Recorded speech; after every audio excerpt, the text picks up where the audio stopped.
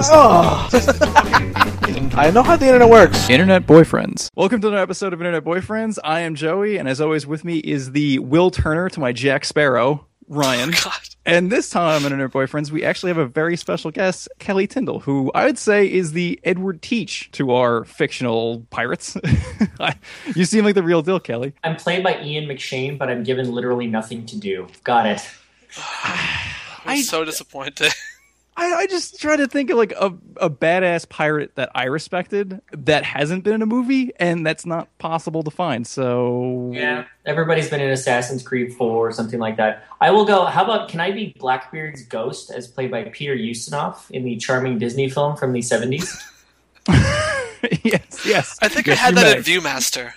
Yeah, that's a favorite of mine right there. He's pretty great. That's a perfect fit. Let's go with that. And this is episode 39 of Internet Boyfriends, kickstarting Strangebeard. We're going to talk about Strangebeard, which is, Kelly, do you want to explain?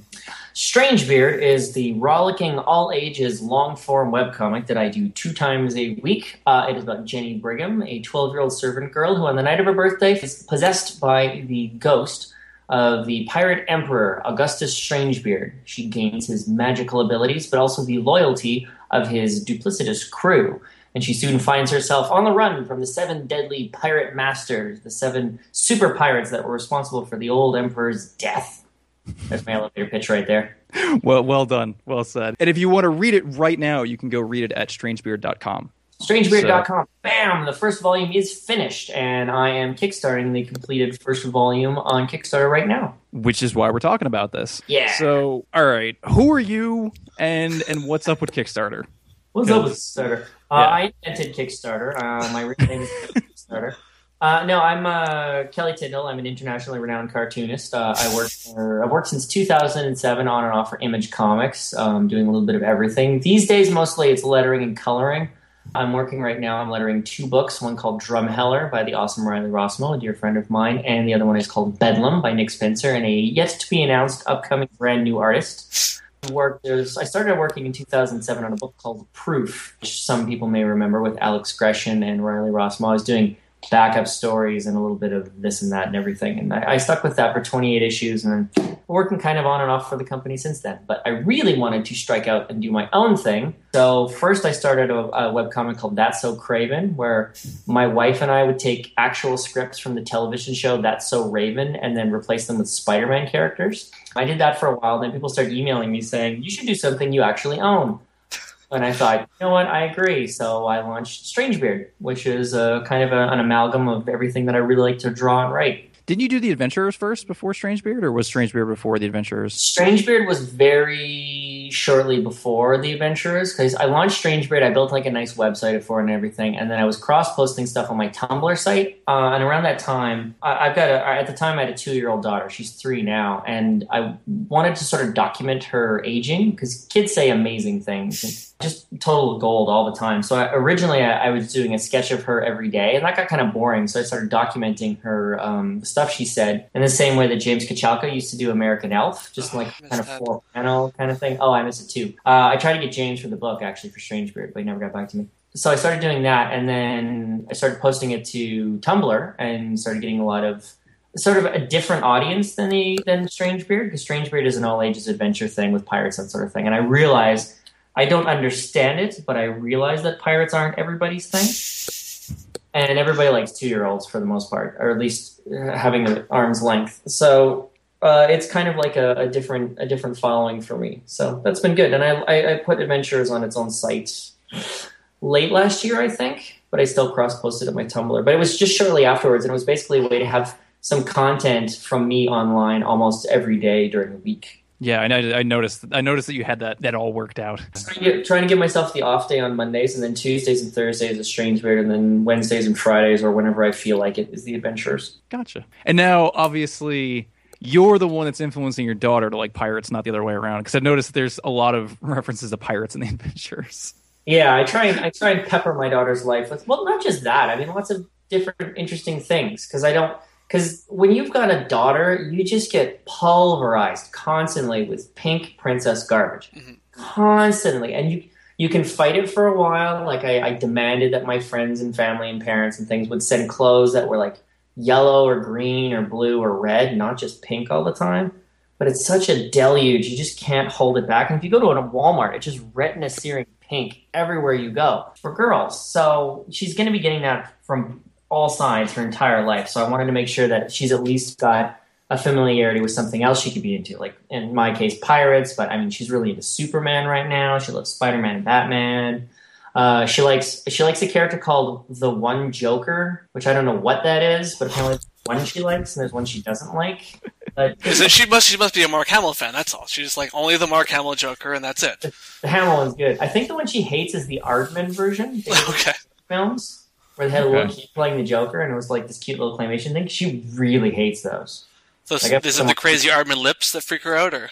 I have no idea, but she just starts yelling at it. She's just offended to some sort of animal core about it. They had a nice Aardman reference in an Adventure Time episode I just watched, where the flying high five one, at some point Princess Bella says cheese, and they make her lips go crazy like while drawing.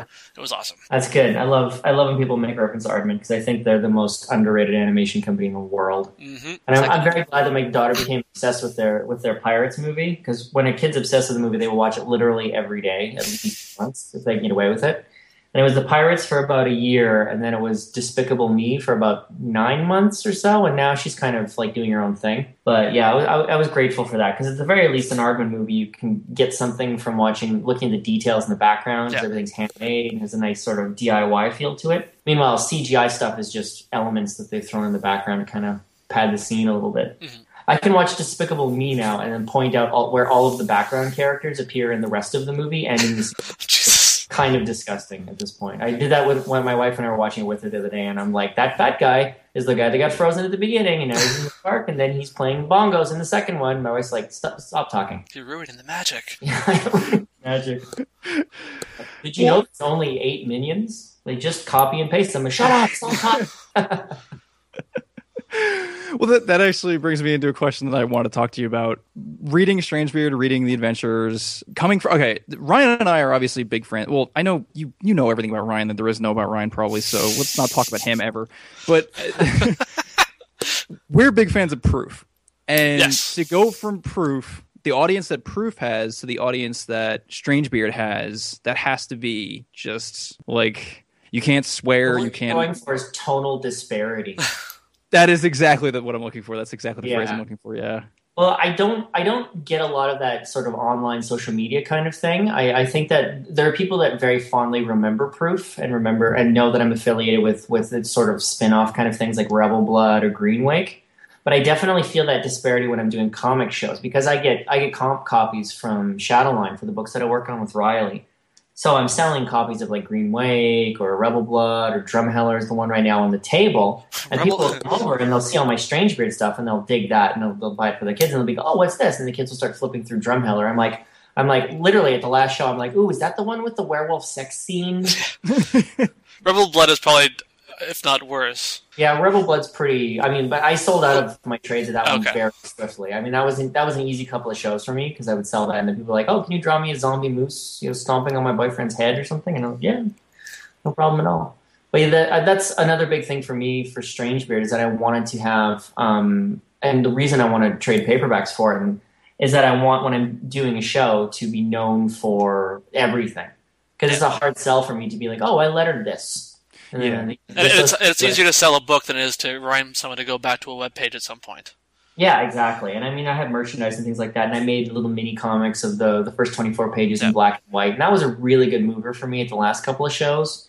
And then the Kickstarter had launched, so I made these little postcards that say, Strangebeard now funding on Kickstarter on the front and on the back. I made a little wanted poster with a little square in the middle is blank.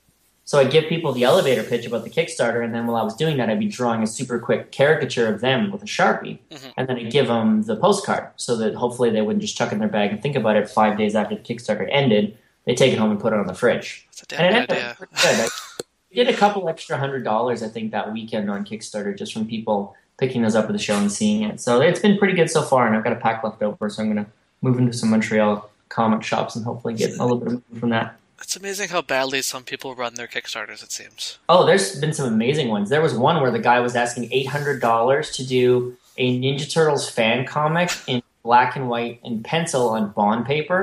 Jesus.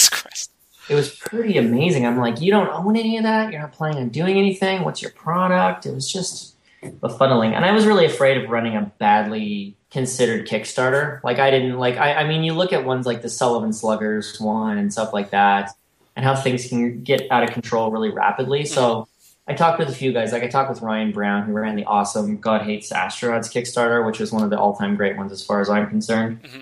And he was telling me stuff that I kind of figured from seeing badly run Kickstarters, like, don't sell stuff that changes the shipping of your stuff too badly. You have to consider what things are going to cost you to send them to the States or send them overseas. Because it's crazy. I mean, you send something to Australia, you send a book to Australia, you're looking at sometimes as high as $80 in shipping. Yeah, the shipping's gone out of control. That's why I've mostly moved to digital stuff, unless it's super affordable shipping. Yeah. I just can't do it anymore. I'm hoping that any sort of weird disparities in the shipping, like I did a pretty good job of it. I took packs of stuff down to the post office and said I'm sending it here and I'm sending it here and this sort of thing to get some get some specific numbers. But I'm hoping that any overages from the PDFs that I'm selling, and there's been quite a few, are going to help defray any weird surprises with the shipping. I'm trying to make sure the taxes don't hit me too bad or anything, that sort of thing either. At least surprise things. I'm very fortunate that I've had friends who've run successful Kickstarters that can kind of give me pointers of what to do and what not to do. What's something that you definitely learned not to do besides the obvious things? Well, the weight stuff is a big thing. Like I was really keen originally on doing like T-shirts or different types of merchandise. But my wife pointed out that it's about the book, and ultimately that's the only reason that I really wanted to run the Kickstarter was to be able to afford to print the trade paperbacks, because that's what I want in my hands. So I might end up doing like T-shirts or something for shows or something. But as far as changing the weight of things, that was something to kind of watch out about. The weight and the thickness too. Like if you can send something in an envelope, then it's sort of a blanket cost. But as soon as it gets fatter, you're talking about a package. Yep.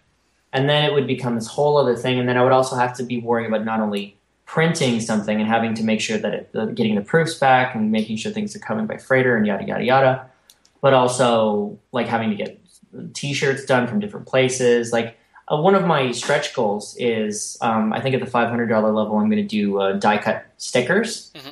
But that's not going to cost me too much, and it's not going to cost anything extra to ship because it's flat and small and it's not going to affect the weight. So I have no problem doing that and bookmarks and that sort of thing. But really just anything that monkeyed with the monkey with the weight or changed where I got stuff shipped from. Like if I need to pick something up, I mean, it could get very expensive very, very quickly. Yeah. I was really concerned about that because I really don't want to have to spend like, oh yeah, it's a regular trade paperback you could get at a comic book store where you'd spend $17 for it. But from me, it's going to cost $100. Like I didn't want that to be the case at all. Yeah, I'm okay paying a certain premium for Kickstarter wares, but not like it's still got to be within their normal realm of a normal book. Yeah, the thing seems to be people will, whatever you're asking for, people will spend 10% of that. Yeah, that's sort of what I was thinking. I think there's it's not 10%. Like, for example, for me, if you look at the metrics on my Kickstarter, I'm asking for $4,500, and the most popular level, like the average median bid right now, is $45. And that's just the math of it. That just seems to be how it works out. So I don't know where that is. I heard that from Keith Knight originally, but it's true. He figured that he should have asked for $25,000 when he went for his, and he figured he would have been fine on that. But I don't know. But he ended up being like $40,000. I don't know how these guys are doing that. Like I think asking for $4,500 is excessive. But I mean, I've seen ones that have launched recently where they're asking for $15,000 and they're going to get like 6 a day kind of thing. I'm just like, holy moly. But I'm a little hesitant of people that are like, I need $400 to do this. I'm like, you need more than that if you want this to be successful. Yeah. Like you want to guarantee you get some money from this is what you're doing. Yeah. I round it up for sure on everything. Like, because you never know. You never know what the thing is going to be. You don't want to round down. You definitely don't want to do that. You don't want to be eating any costs on if you can get away with it. Then you have to move to the Southeast Asia and pretend people don't exist for a few years. Yeah, no kidding. You've ruined my marriage, Kickstarter. Or something like that. Didn't want that to be the case. You gotta learn from the failures of people around you. Oh, you wouldn't let that happen. I know Trina. And I was very committed on making sure that my product was essentially finished too. Yeah. You don't want to run one of those like fund my lifestyle Kickstarter. Yeah, exactly. Be like, I'm making just funding production. That's all I need is money for production. Yeah. Have you guys heard about Sex Castle? No. That was a Kickstarter that ended just before mine started. It's a webcomic. I ended up it's not even a webcomic, it's just a comic. There's this guy called Kyle Starks, I think his name is. He did this black and white book called Sex Castle, which is basically this parody. It's kind of like a cartoony Roadhouse Okay, yeah. kind of thing, where this like Ken or Kurt Russell type character goes to this small town to retire, and then is beset by the Assassins Union. Everybody's kind of like a thinly veiled '80s archetype. Nice. Like there's a Hulk Hogan kind of guy, and there's a Jet Li kind of guy, and that sort of thing. It's actually really, really well written. I really dig it. But he was running a really tight Kickstarter. He was only asking, I think, for like $3,000 or something, and he had very simple levels as far as like stickers and bookmarks and stuff. And he went way over, and he had no stretch goals after a certain point. I think he's probably just planning on banking it. And you know what? More power to him. Of course. Yeah. Because I've done Strangebeard, paying basically everything out of pocket, working for free on the strip for more than a year now. So, you know, my long-term plan is to be selling a product ultimately. So that was always in my intention. So I'm happy that things seem to be going pretty well. They are. You said that you talked to a bunch of people about starting a Kickstarter, and you got prepared on the professional shipping artist side of it. Obviously, you've been doing Strangebeard for a while. You were almost done when you were done with the first volume when you started the Kickstarter, or because you Almost. Yeah, I had like yeah. 6 pages to go. It was pretty close. Yeah, because what's the submit time for Kickstarter? Like a week, 3 days, something like that? When you have your campaign all built, like you can monkey around on the website as long as you want, and then you submit it, and then they get back. They're supposed to get back to you 2-3 days. For me, it was about an hour. Wow. And I waited. I sat on it for the weekend. I submitted on Friday, and they got back to me on Friday afternoon. I sat on it for the weekend. I launched, I think, on a Monday. Because what better time to launch when people are bored sitting at their desk clicking on Reddit instead of working? Yeah. Yep. And of course, had a really good first day because of that. Because if I would have launched on a Saturday, and I also wanted to make sure I ended during the week too. Yeah. Like I think I'm ending on like a Wednesday or something like that. I didn't want to be It's ending. New Comic Book Day. That's a perfect day to end on. Yeah, I thought so. And it's 7:00 at night my time, I think, that's about right. I mean, it should be hopefully well and clear of the thing by that. But you know, there's all these things you don't want to leave up to chance, basically. And if you're smart about it, it's easy to just do the math and figure it out. Well, that's actually what I wanted to talk to you about, because we typically talk about stuff that we are smart about. I guess I think that we're intelligent guys. We're cognizant of things. We're aware of things, but at the same time, there's this emotional aspect to everything everybody does forever. And so you had that weekend between when everything you knew was going to go through until you knew when you wanted to have it up. And how did you feel? Like, is there some sort, like, did you go through like the state, like the whole imposter syndrome type thing over the weekend, or how did that happen? How did that work out? It's the worst, dude. It's terrible. Because the thing is that I've got a pretty good reputation in the mainstream comics business. I mean, I've been working since 2007. I don't think that I've made much in the way of enemies. I'm a pretty reasonable guy. I realize that the business is very small, and my wife and some other friends of mine were always wise about making sure that if I had something bad to say about somebody, it was over beers or something. It was not like on Twitter, like so-and-so is a scumbag. Blah. Like there was never any of that sort of thing. So I feel like I've been good about that sort of thing. So I had a pretty good feeling that people were going to kind of I've always had the impression that, since I started Strangebeard, that people were excited about the prospect of me doing my own thing. So I was never too concerned about the thing gonna at least performing reasonably well. If I failed, it was gonna get close. I always kind of felt that. But at the same time, before you press that big green, start your thing, little rocket button, there's this feeling like you're walking into a room full of people than just walk in and be like, okay, love me, and just hope that people aren't going to turn their heads, Yeah. It's very like, ooh, I don't know about that. So the big outpouring of support in the first couple of days that goes a long way to kind of sort of to sort of take a little bit of the edge off of that. That's the first couple of drinks at the party in your honor. So that's definitely nice. And then of course the slump comes and you're like, guys, we're all lying. That was it. So there was 5 people at the front, and it looked like 30 people, but there's nobody in the back. But it's been good. And every time I get a backer whose name I don't recognize, it's that much sweeter. Because that means somebody's coming to it fresh that I don't know about, that I haven't sort of talked one-on-one with, and that's a good thing. That means the book is getting into the hands of new people, which is what I really, really want. All of a sudden I just keep feeling all of these feelings for you, where I know what that's like to have a project. Even when you do something for a year, when you're doing your webcomic for a year, and you keep having people there saying, "Oh, this is great. I love that you're making this all ages comic. You know, it's great. You have a female protagonist. You have all these things other people don't have. You know, I can show this to my daughter. I can show this to my son. It's I can read it. It's fun." Like you said, you were talking about people recognizing all the Easter eggs in the background of the comic and things like that. You have this audience. But it doesn't matter when you go to people and all of a sudden you have to say, I want to promote something on Twitter 3 times a day. Well, I'm going to be doing this for the next month. Like Joey released a book. Oh, don't bring that up. I have to. A year? How long was it now? A year, 2? A year and a half, yeah. Something Put like it that. on Amazon and then did nothing. I did nothing. You did nothing. Yeah, I don't know why you did nothing. It was a solid, like, for what it was a good book. Like, I've read much worse. But you refused obstinately to do anything to promote it. No, you got to do that. Because the thing is, I used to work in children's entertainment when I was still in art college. I would work on the weekends doing like clowning and balloons and that sort of thing. And at one point, we had a deal, me and a bunch of the people that worked at the clown union, of which I was the president for a year, the local 191, Let's Clown Around. Love those guys. Shout out. But we had a deal with a comedy club for a few weeks where we would do comedy shows on Sunday mornings because they were trying to fill spots because they wanted to do a brunch. So when we were doing our clown shows or our busking or whatever, we would hand out free tickets to the show. And the return on investment for the free tickets is 1 in 50 for free.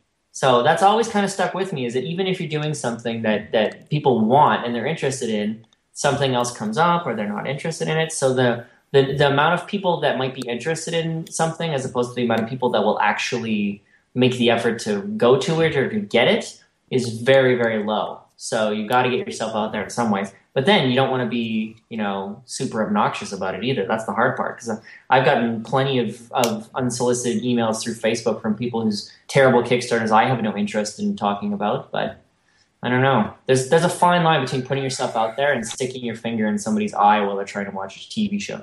Yeah, there really is. And what you said is even more appropriate to anyone who's creating anything on the internet. You have to be aware of time, because you've been doing Strangebeard for a while, and that's great. But the thing is, a lot of people look at that and go, oh, but he started that comic, like, what, over a year ago? Like, ugh. Like, why do I want to read something that's like a year old? It's, well, you never heard of it. You just heard about this now. Like, why do you care that it started a year? Like, that's good. He's been doing this for a year. He's proven. He knows what he's doing. And it's still going. It's something that like a lot of people will say, like, oh, I don't want to watch a show until it's in its 2nd season because, if it gets canceled, well, it's obviously a shitty show. I do that all the time. So. I know, and that's why I specifically said that, to piss you off. He blamed you for bailing on Parks and Rec during that first season. That's totally fair. First season Seinfeld, that was not a classic. That's not a classic season. You gotta figure your chemistry out. Yeah, and you have figured everything out. It's now a time where you're stable enough. You're got that pirate swagger that you can put out a book. Well, you finish something. So few people these days actually finish something. Oh, yeah. Like, I teach a making comics class, and the first thing I tell my students is that 99% is 0. Yeah. It's not finished until it's done. You got to get it into people's hands. And that was always a thing for me for Strangebeard, is get the first volume done and then see what the interest level was, and then get a book out and then start thinking about other stuff and then using that as a platform. Because people don't, like, I keep telling people about this. This is my new fetish, is explaining to people that success, and even a modest amount of success, people think it's you, and then there's a big guy with, like, a hammer, and then behind him is a door that's open that says success. But it's not. It's a long path, and that's it. It's just a path. There's no bumps on the path. There's no booby traps. There's nothing. It's just a really, really long, curvy path. And you have to, at some point, just start walking down it. And that's it. And eventually you'll get there. There's really nothing in your way besides your willingness to finish things and get them in the hands of the people that think they're cool. Yeah. And more importantly, that you can always go back to that path as well. I think that was, Ryan, to answer your question before, that's probably the reason why I never promoted my book, was because I didn't do it. I got massively depressed once I finished the book. It was a good solid month of just, what's that? You had postpartum depression? Yes, yeah, I did. It was about a month of that, and then I just didn't know what to do with myself. And after that month, I kind of realized, like, I probably should have said, okay, well, it's new to everybody else. Like, just because I put it up on Amazon a month ago doesn't mean that, someone's going to look at it and go, this book's been out for a month, I don't give a shit anymore. Nobody cares, really. I mean, especially if you can repackage it or resell it, or even just put it out there and just start tweeting. Like you said, you were talking about before about tweeting and promoting things. And when I first started looking over everything you were doing for this Kickstarter, I believe I actually even said it to you that, Kelly, you are one of the most courteous, nice, non-aggressive people that I've seen promoting anything on Twitter. And you were worried. You were like, I don't know what if I'm doing the right thing or whatever. And it's like, I've seen people who promote Kickstarters and they get into fights with people specifically to be like, yeah, like Batman v Superman sucks donkey balls. Like, I want to say something about this. Like, you should pay attention to me. Like, here's my Kickstarter. I hate things. You should listen to me. It's like, you're being too weird and aggressive. Whereas you were just very Canadian. Be known for the thing. If you're producing good work, that should speak for itself. Yes. I think. And then if you've got an interesting personality sort of stacked on top of that, that's fantastic. Like, there's a lot of comic book people that I follow on Twitter, but I don't follow a lot of people whose stuff I don't buy because it's kind of part and parcel with the stuff that they do. And there's a lot of people that I follow that never tweet at all because I love their stuff. And when they say something, I want to be there for that. Yeah. And ideally it's going to be something about the thing that they're doing too. That's one thing that bothers me is when people spend all of their time on social media talking about something other than the thing that they do. Because if you're working on something that you're excited about, you should be able to spread that excitement around a little bit. Like, that seems like a logical thing to me. That's a really good point, because Ryan and I were gonna have a podcast about that, and then I don't know, usual internet boyfriends thing, it never happened. About the idea that you have to have a thing when you're on social media, because it's that lightning rod that focuses you on what you're talking about. You're talking about comics. You're talking about Strangebeard. If someone wants to learn more about Strangebeard, if they want to learn more about your daughter and adventures, they can read your Twitter stream and they can see. I can go back through your Twitter history and it's all Kelly. It's all you. It's all stuff that's related to you in comics. You're not talking about random shit. It's got to be tangential to sort of the experience of what you're trying to sell as a creator, I think. I mean, people are talking about Pat Sajak right now for the crazy things he was saying last night. And I'm annoyed about it because I don't want to be thinking about Pat Sajak, really. I'm not 75 and I'm not a big wheel guy. But second of all, like, why does he think that's something that people need to hear from him? Yeah. That seems befuddling to me. That's why I don't talk about politics or religion or anything like that. I mean, you don't want to get into that classic trap of guys like the big one is Ricky Gervais. I don't follow him, but my wife did for a while. And she told me that she unfollowed him because he was just talking about atheism all the time. And I'm like, yeah, I'm interested in his writing and his shows and his hosting and that sort of thing. And I don't need to hear about the stuff that I don't. At least not constantly. Yeah, and I don't like to hear about the stuff that you hate. I mean, hating stuff is it's not easier than liking stuff, and it's certainly not more fun. I mean, talking about the stuff that you're psyched about is so much easier. It's better for your spirit. It's just, I don't know. I'm psyched about so many things, especially having a 3-year-old in my life. I mean, she loves stuff so much. My daughter loves Superman so much. I really wish there was more I could show her. But It's just like being surrounded by that positivity all the time is great. And the thing too about making stuff is that even if you make stuff and you put it out there, having expectations about how it's going to be received it's ridiculous. It really is. I mean, going out there and saying, like me saying, oh yeah, I'm going to run a $4,500 Kickstarter, but it's definitely going to make like 10, 15, no problem at all. Like that would be just ridiculous. And I'd be setting myself up for a major heartache about the whole thing. But you have to be realistic about it. And I mean, if you finish the thing and then you get it out there and you don't get a lot of heat from it, that's fine. You work on the next thing and move on to that. I mean, the thing with me with doing That's So Craven, I started getting lettering jobs from it because I started lettering that book digitally, which I'd never done before, but my hand lettering stinks, so I started doing that. And the moment I started doing it, people were like, oh, did you do this? Are you interested in doing this for the book? And I'm, yeah, sure. And I did that, and my first book, I got nominated for a bunch of industry awards for it. It was Greenway Volume 1. So it's you just become better the more stuff that you do, and you'd be surprised what sort of skills people can sort of glean that you have. Mm-hmm. From doing stuff like that you might not have recognized yourself. That's kind of the interesting thing about it. Yeah, that we just had a podcast about that. yeah. It's I think that's also the problem with a lot of people who I'm trying to find a nice way to say this, but like creative posers or people, or I guess people who call themselves a creative, or they approach Twitter as like, I am a creative, let me talk to you about creative things. And those are the people who I always see talking about Pat Sajak and things like that. But I also feel bad because I was supposed to be that person. I was supposed to be a writer. I've written about comic books for, I don't know, 2-3 years I was writing about comic books for. And I have all of these at a site no one read. Someone read it. They were paying me. No, it's so crazy though. Like the whole bookish thing was such a weird thing.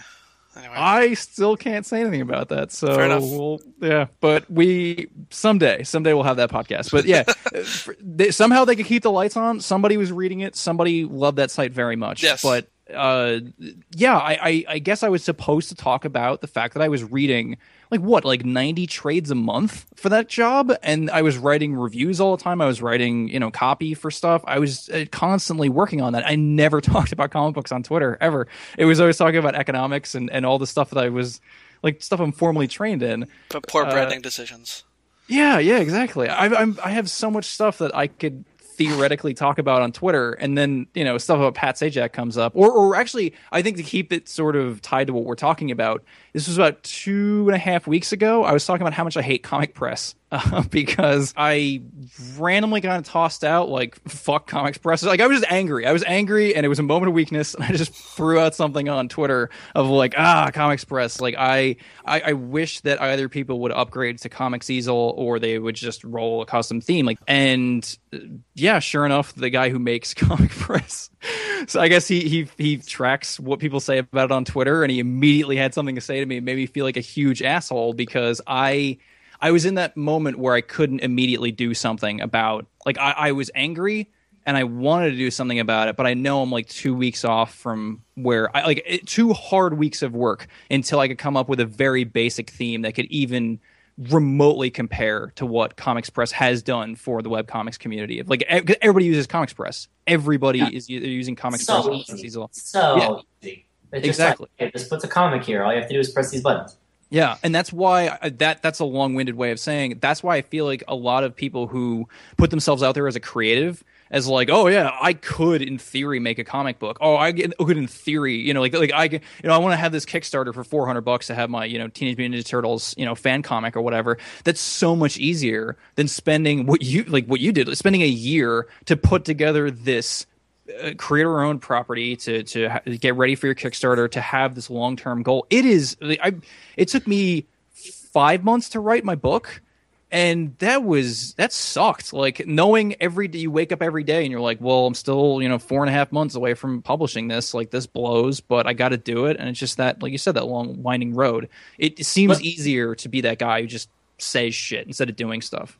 No, it's not a good position to be in ultimately. I mean, with me, I would have liked to have done more and worked faster, but there's extenuating circumstances to be sure. I mean, I broke my leg last year, and that pretty much put me out for doing stuff for like 6 weeks, which threw off my timeline for this year because originally I wanted to have the Kickstarter done by the end of February. And then, things happen. Life gets in the way. We had our second daughter, and that put me up a couple of weeks too. And then you have to stay caught up on things sometimes. Sometimes I just couldn't update the site. I had to teach, or I had to be out, or I had deadlines. It just didn't line up. But I always tried to make sure that I went back and got the thing finished. And you can kind of it is very difficult to sort of get into the mindset where it's like making stuff is cool, 99% is nothing. Like just getting to that point. But at the same time, like, I mean, you also want to be working towards something too, and there's a lot of stuff that I used to do that I do less of. Like I have fond memories, for example, of playing Arkham City. I really enjoyed that. I got to be Batman for a while, but I'm also conscious in the back of my head that I probably could have got a master's degree in the same amount of time that I did that kind of thing. And same sort of thing. Like people ask me how I got started in comics, and I tell them flat out, I quit World of Warcraft. Yep. I've heard a few people quit World of Warcraft and then started actually creating things. Oh yeah, that seems to be a common anti-creative thing. Yeah, I stopped doing that. I made a mini comic. I took it to the Calgary Expo in 2007. I met Riley Rossmo, and I was working on Proof a couple of months later.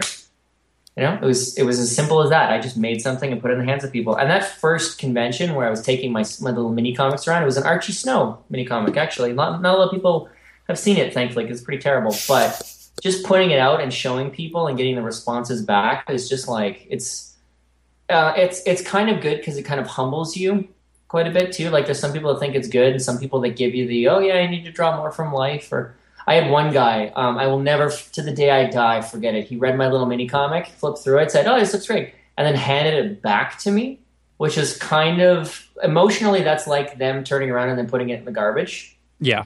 So that was a big one for me too. And I mean, you just learn so much about how to interact with people when you get to the other side of the table as well.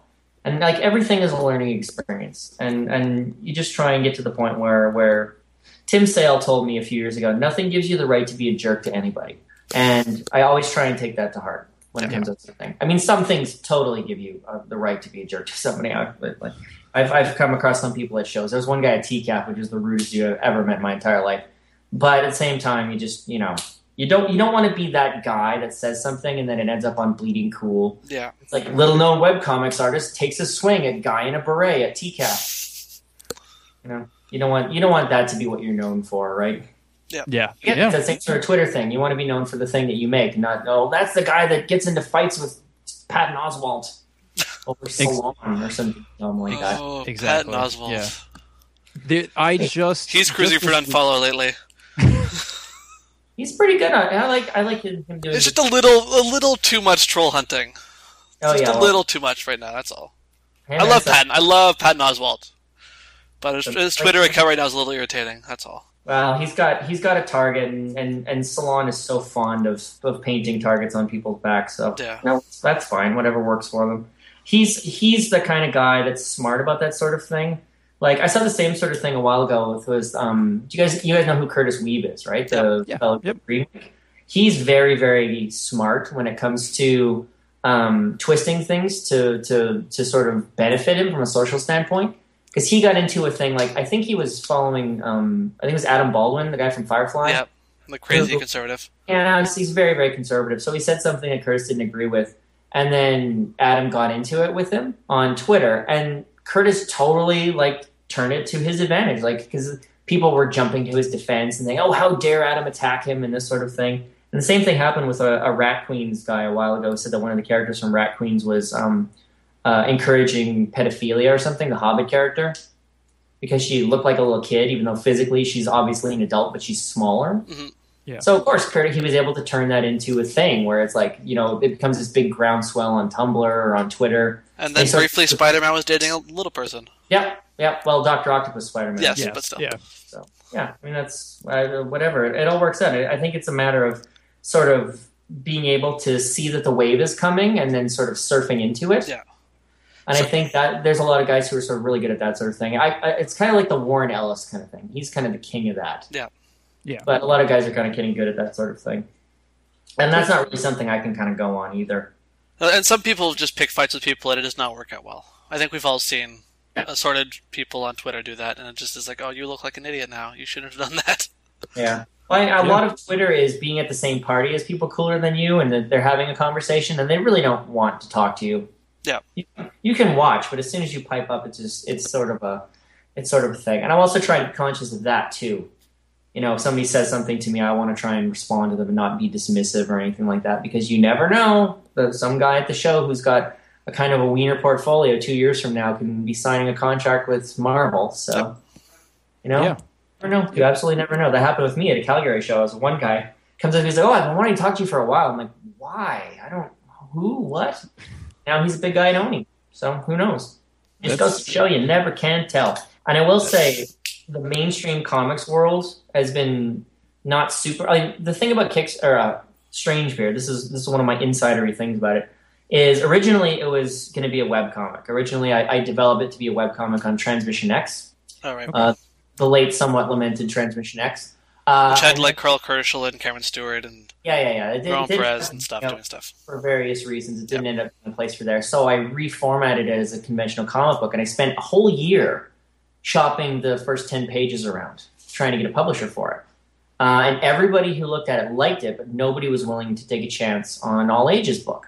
Yep. I came very close at a couple of companies, but it didn't end up being a thing. So I'm at the point in my life now where if I want to do something, I'm just going to do it. So that was what I decided to do, and that's why I used what I've learned as I learned what I'd used as a webcomics guy doing Craven to make Strangebeard what I wanted it to be. And now, finally, at the end of it, I mean, we crossed the $4,100 mark this morning, and that's getting really, really close. I'm only $375 off from at least making the minimum requirement for the campaign. And I got emotional about it. I'm not going to lie to you. I got a little choked up because it's actually happening. This is the thing that I wanted to hold in my hands. And by pure force of will and hard work and effort, it's actually happening. So it's gratifying. It's good to play. It's not more fun to play the long game, but it's gratifying when it actually pays off. Mm-hmm. I'm sure. Yeah.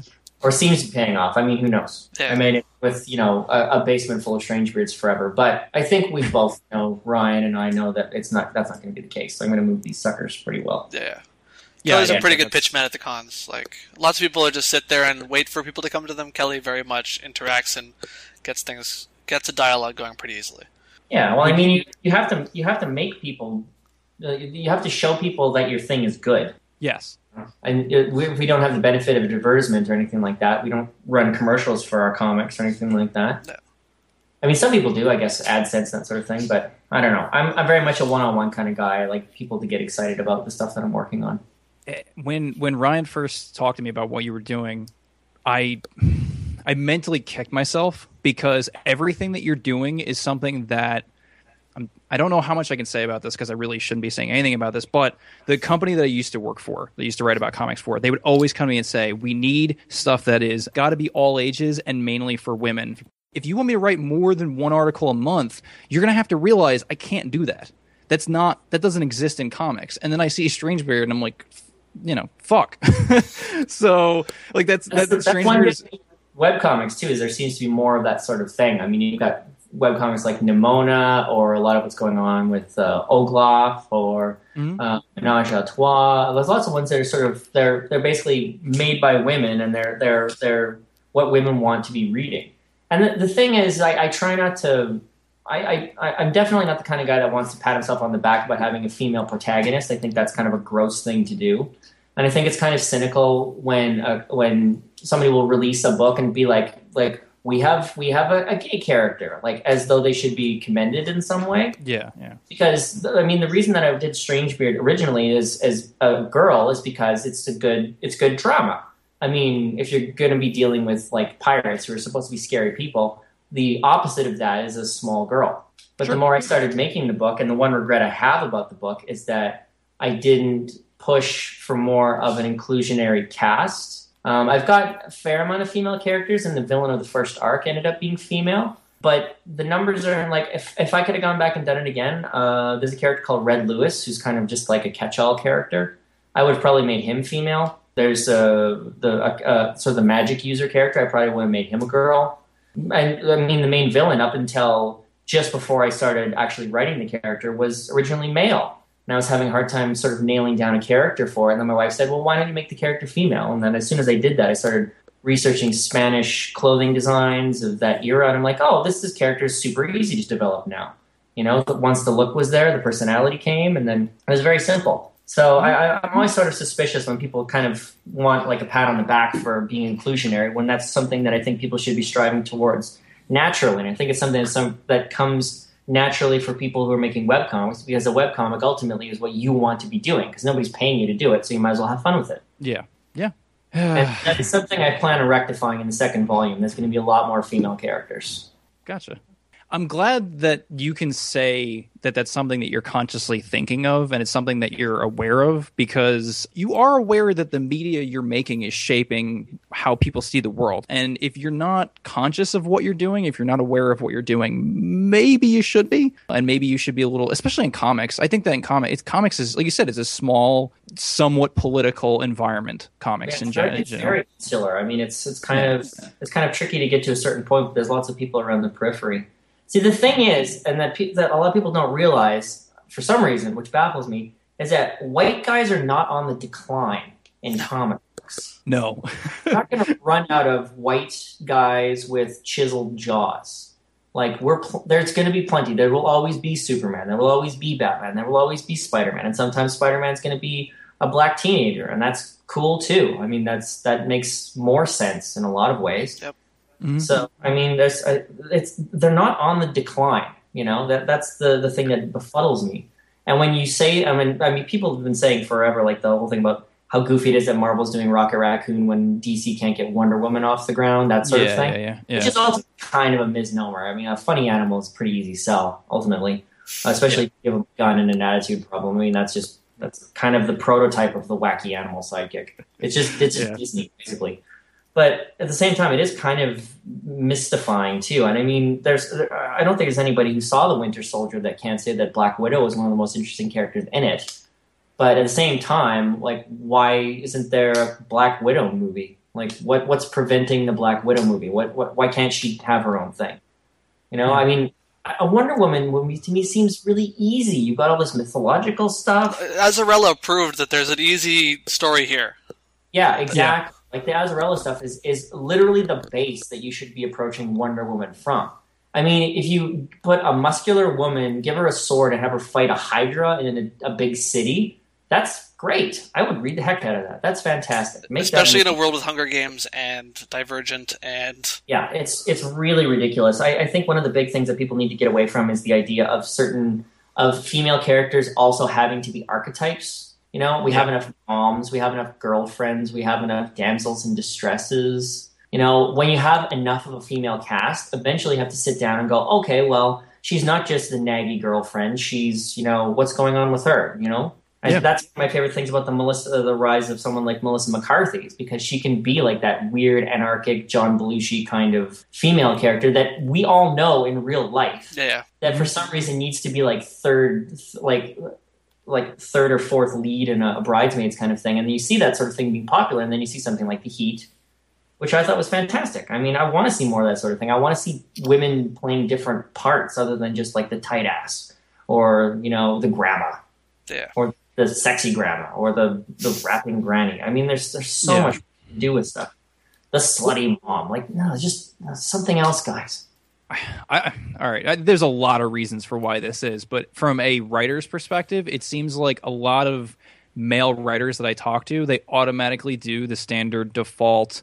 Well, like, okay, how do you write something? Well, it's a 3-act structure, and you use the hero's journey to figure out, like, there has to be like an old crone that sets the hero on his path and all of these things. It's like, yeah, well, you know that old crone could be male or female, right? I mean, it could be it could be even a robot, or it could be BMO. You know, I mean, there's no reason why you have to have gender is not attached to any one of those archetypes. Gender is not attached to anything. And like you said, maybe it's better to realize that's why fucking Dan Harmon. I will never shut up about Dan Harmon on Internet Boyfriends, because he's a genius. Although he was very wrong about Kung Fu Panda. Did he not like Kung Fu Panda? He worked on Kung Fu Panda, and he tried desperately to get them to change the villain. Yeah. Okay. He desperately tried to get it changed so that the villain was like the mayor of the town. He fought for like a year. That would be a good Community episode. Yeah. Yes. No, it wouldn't be a good kids movie. Yeah, I know. But I generally speaking, Joey, I do agree with you about Harmon. I just read Graham Linehan, the writer of the IT Crowd, who I think is a genius, just linked on Twitter to Dan Harmon's his rules. Like, I'm sure you know the essay I'm talking about where he references Die Hard. No, actually, is that I've read a lot about his story circles and all the, because I used to follow him since Channel 101. So all the Channel 101 stuff was about story circles and how to get away from the 3-act structure, how to do all kind of stuff. But which were you talking about?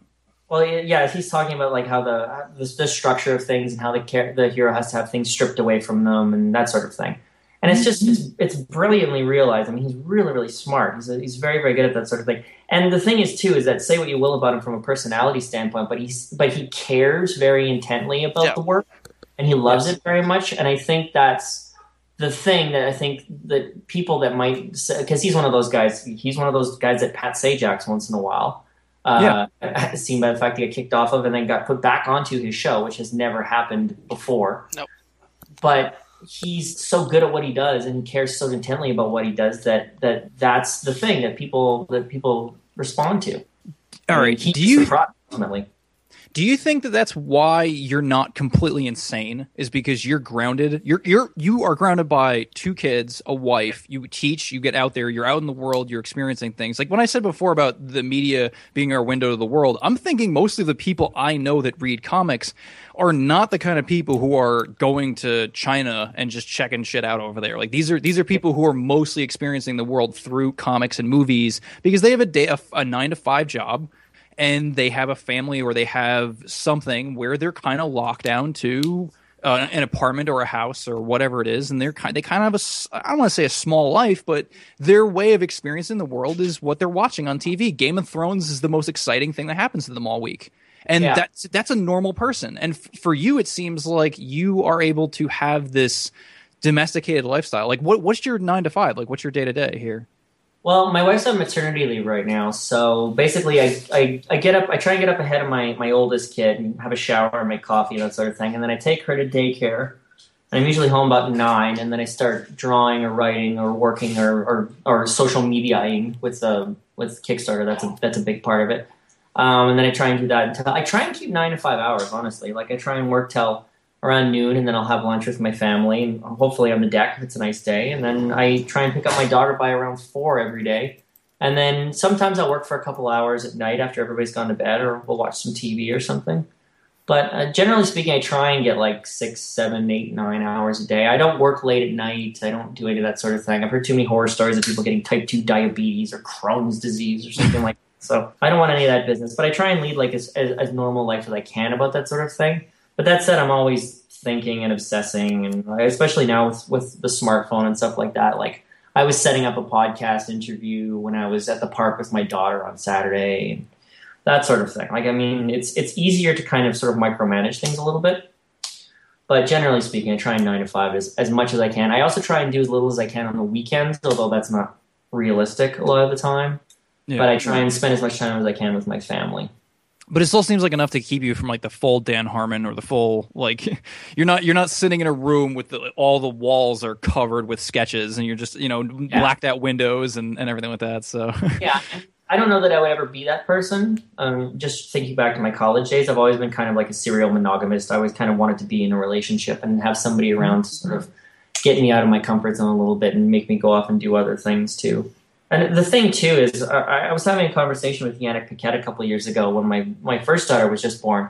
And he said, "Oh, you've got a family now, so now you're ready to draw X-Men." What are you talking about? Yannick is a very peculiar fellow. I like him a lot. And I said, "What are you talking about?" He said, "Well, everybody that draws X-Men, they do it after they have a family because they are so accustomed to the discipline, I guess, of being able to, like, because you have to work. You have to work when you can because your family is going to be demanding of you. So you become very disciplined to be able to sort of work when you work and then family when you family and make a sort of break between the two." And, it hasn't happened yet that I'm supposed to be drawing X-Men apparently, but I definitely see where he's coming from because the level of discipline I've applied to my own life in order to be able to continue to work and continue to make the things on the side that I want to make has gone up exponentially without me having to like pull all-nighters and, damage my health or anything like that. Yeah. That's a big part of it, I think. It's just basically sort of having some sort of balance in your life. I mean, yeah. We went on a trip to Italy a couple of years ago, and we got back, and a family member asked me how I was able to afford that. Meanwhile, this family member had just bought a camper. And that's one simple way: don't buy a camper. Yeah, that was a really, to me, that was just like you really need me to lay that one out for you? That seems pretty like pretty much like it answers itself. But I mean, you have to prioritize things. You have to want to do things, and you have to tell people how to treat you, basically. I'm trying to get the world to treat me a certain way. And I think you also have to distance yourself from your work in order to not just for the sake of your like mental health, but also for the sake of your work. If you're not taking your daughter to the park and you're not focusing on, if you're not mindful of something else somehow during the day, you're just going to keep focusing on stuff that either doesn't matter in your work, or you should have made a decision about something a long time ago, and now you're just putting it off because you have that kind of time. Like your work inflates to fit the time that you have instead of having a structure. Yeah. But being busy isn't the same thing as being productive too, and it's very easy to kind of go these alleyways and get stuck where all you have to do is just turn around and drive out. I mean, that's why I try and if I'm having trouble with something, I'll go for a walk or I'll go and talk to my wife and things like the problem with Captain Mortar, my bad guy. I was having so much of a hard time trying to figure out how he was going to work into the world and what he was going to look like visually. And as soon as I said, this isn't working, and I started showing my sketches to my wife, and as soon as she said, well, make her a woman and try this sort of thing, and as soon as I started doing that, allowed me to kind of get out of that rut and move into a new direction. As soon as I did that, I was off to the races. But I might have spent days just hammering my head against the wall just because I was fixated on one element of the design that I thought was cool, that wouldn't work in some other context. Like, it's easy to get fixated on stuff when what you really need to do is just walk away from it. Brian Michael Bendis, he does that every morning. Goes for like a 2-hour bike ride. Yeah, I heard that. He just comes home and it's all done in his head. He's figured it all out. And I highly recommend the bike ride. Yeah, just getting out. I mean, Montreal right now. I mean, it was an unbearable, endless winter. Ryan can attest to this. Yep. But it's great now. It's beautiful, and it's just easy to just go for a walk around the block or sit on the deck and just sort of hash things out. And I think with that, we got to wrap up because I think we do all have to get back outside or back to work or whatever. What's that? I got to go pick up my adventurer from daycare. That's right. Do you have any announcements or anything you want to finish up with before we go? Yeah, sure. How about this? Well, I'm starting Volume 2 of Strangebeard. After the Kickstarter's done, I'm going to run pinups and things on the site for a bit. I'm restarting the Adventures this week. I put it off a little bit while I was Kickstartering. And like I told Ryan, I wanted to announce one of my upcoming pinup guys for the Strangebeard Kickstarter. I have 6 pinup artists that I'm going to have in the book. They're all Marvel DC Image people. The first one was Riley Rossmo. And then earlier this week I announced Mike Ruth. And today I will announce that I have Tom Fowler. Nice. Doing a piece for it. Told me I can announce him yesterday, so I'm announcing him on the show. And I will keep that under wraps until you guys air it. Hopefully soon. And I will watch for that to hopefully appear on the Kickstarter a bit for. Well, we'll see. His schedule is pretty crazy right now. I'm hoping that the rest of them will be able to put something up. One of them has done already, so I want to put that up as a biddable thing. Mm-hmm. But the last 3, I don't know if they're going to be able to pull up time. So we'll see how it is. I mean, I'm just grateful that these people are willing to go to the mats for me. I asked 8 people, and only 2 of them turned me down. And one of them purely on reasons of deadline. Mm-hmm. So I was pretty impressed about that. I mean, in a lot of ways with this Kickstarter, I felt like, you know that episode of Simpsons where Flanders' place is going to go out of business and Homer calls that friend and then the guy's like, Ned Flanders is in trouble? Whenever I get an email back about the Kickstarter, I always feel like Ned Flanders that day. Just like, oh my God, people do like me. It's not just lip service. Being nice to people pays off. You know? I said that on Twitter. That sounds wonderfully validating. Well, it is. On Twitter the other day, I said the best way to get ahead in life is to treat people like people and not vending machines that dispense careers. Yeah. And it's true. It's 100% true. That's a pretty good note to end on, I think. That is a fantastic note to end on. That is the best internet boyfriends ending I think we've had in a while. So nailed it.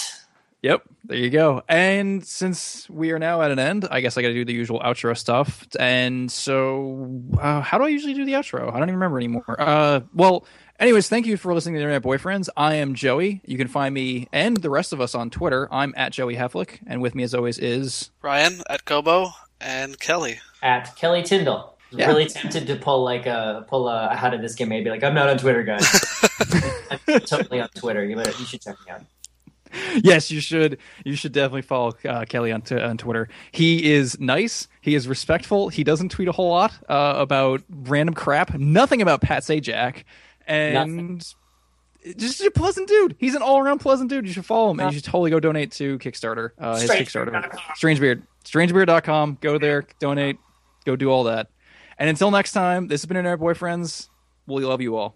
Take care.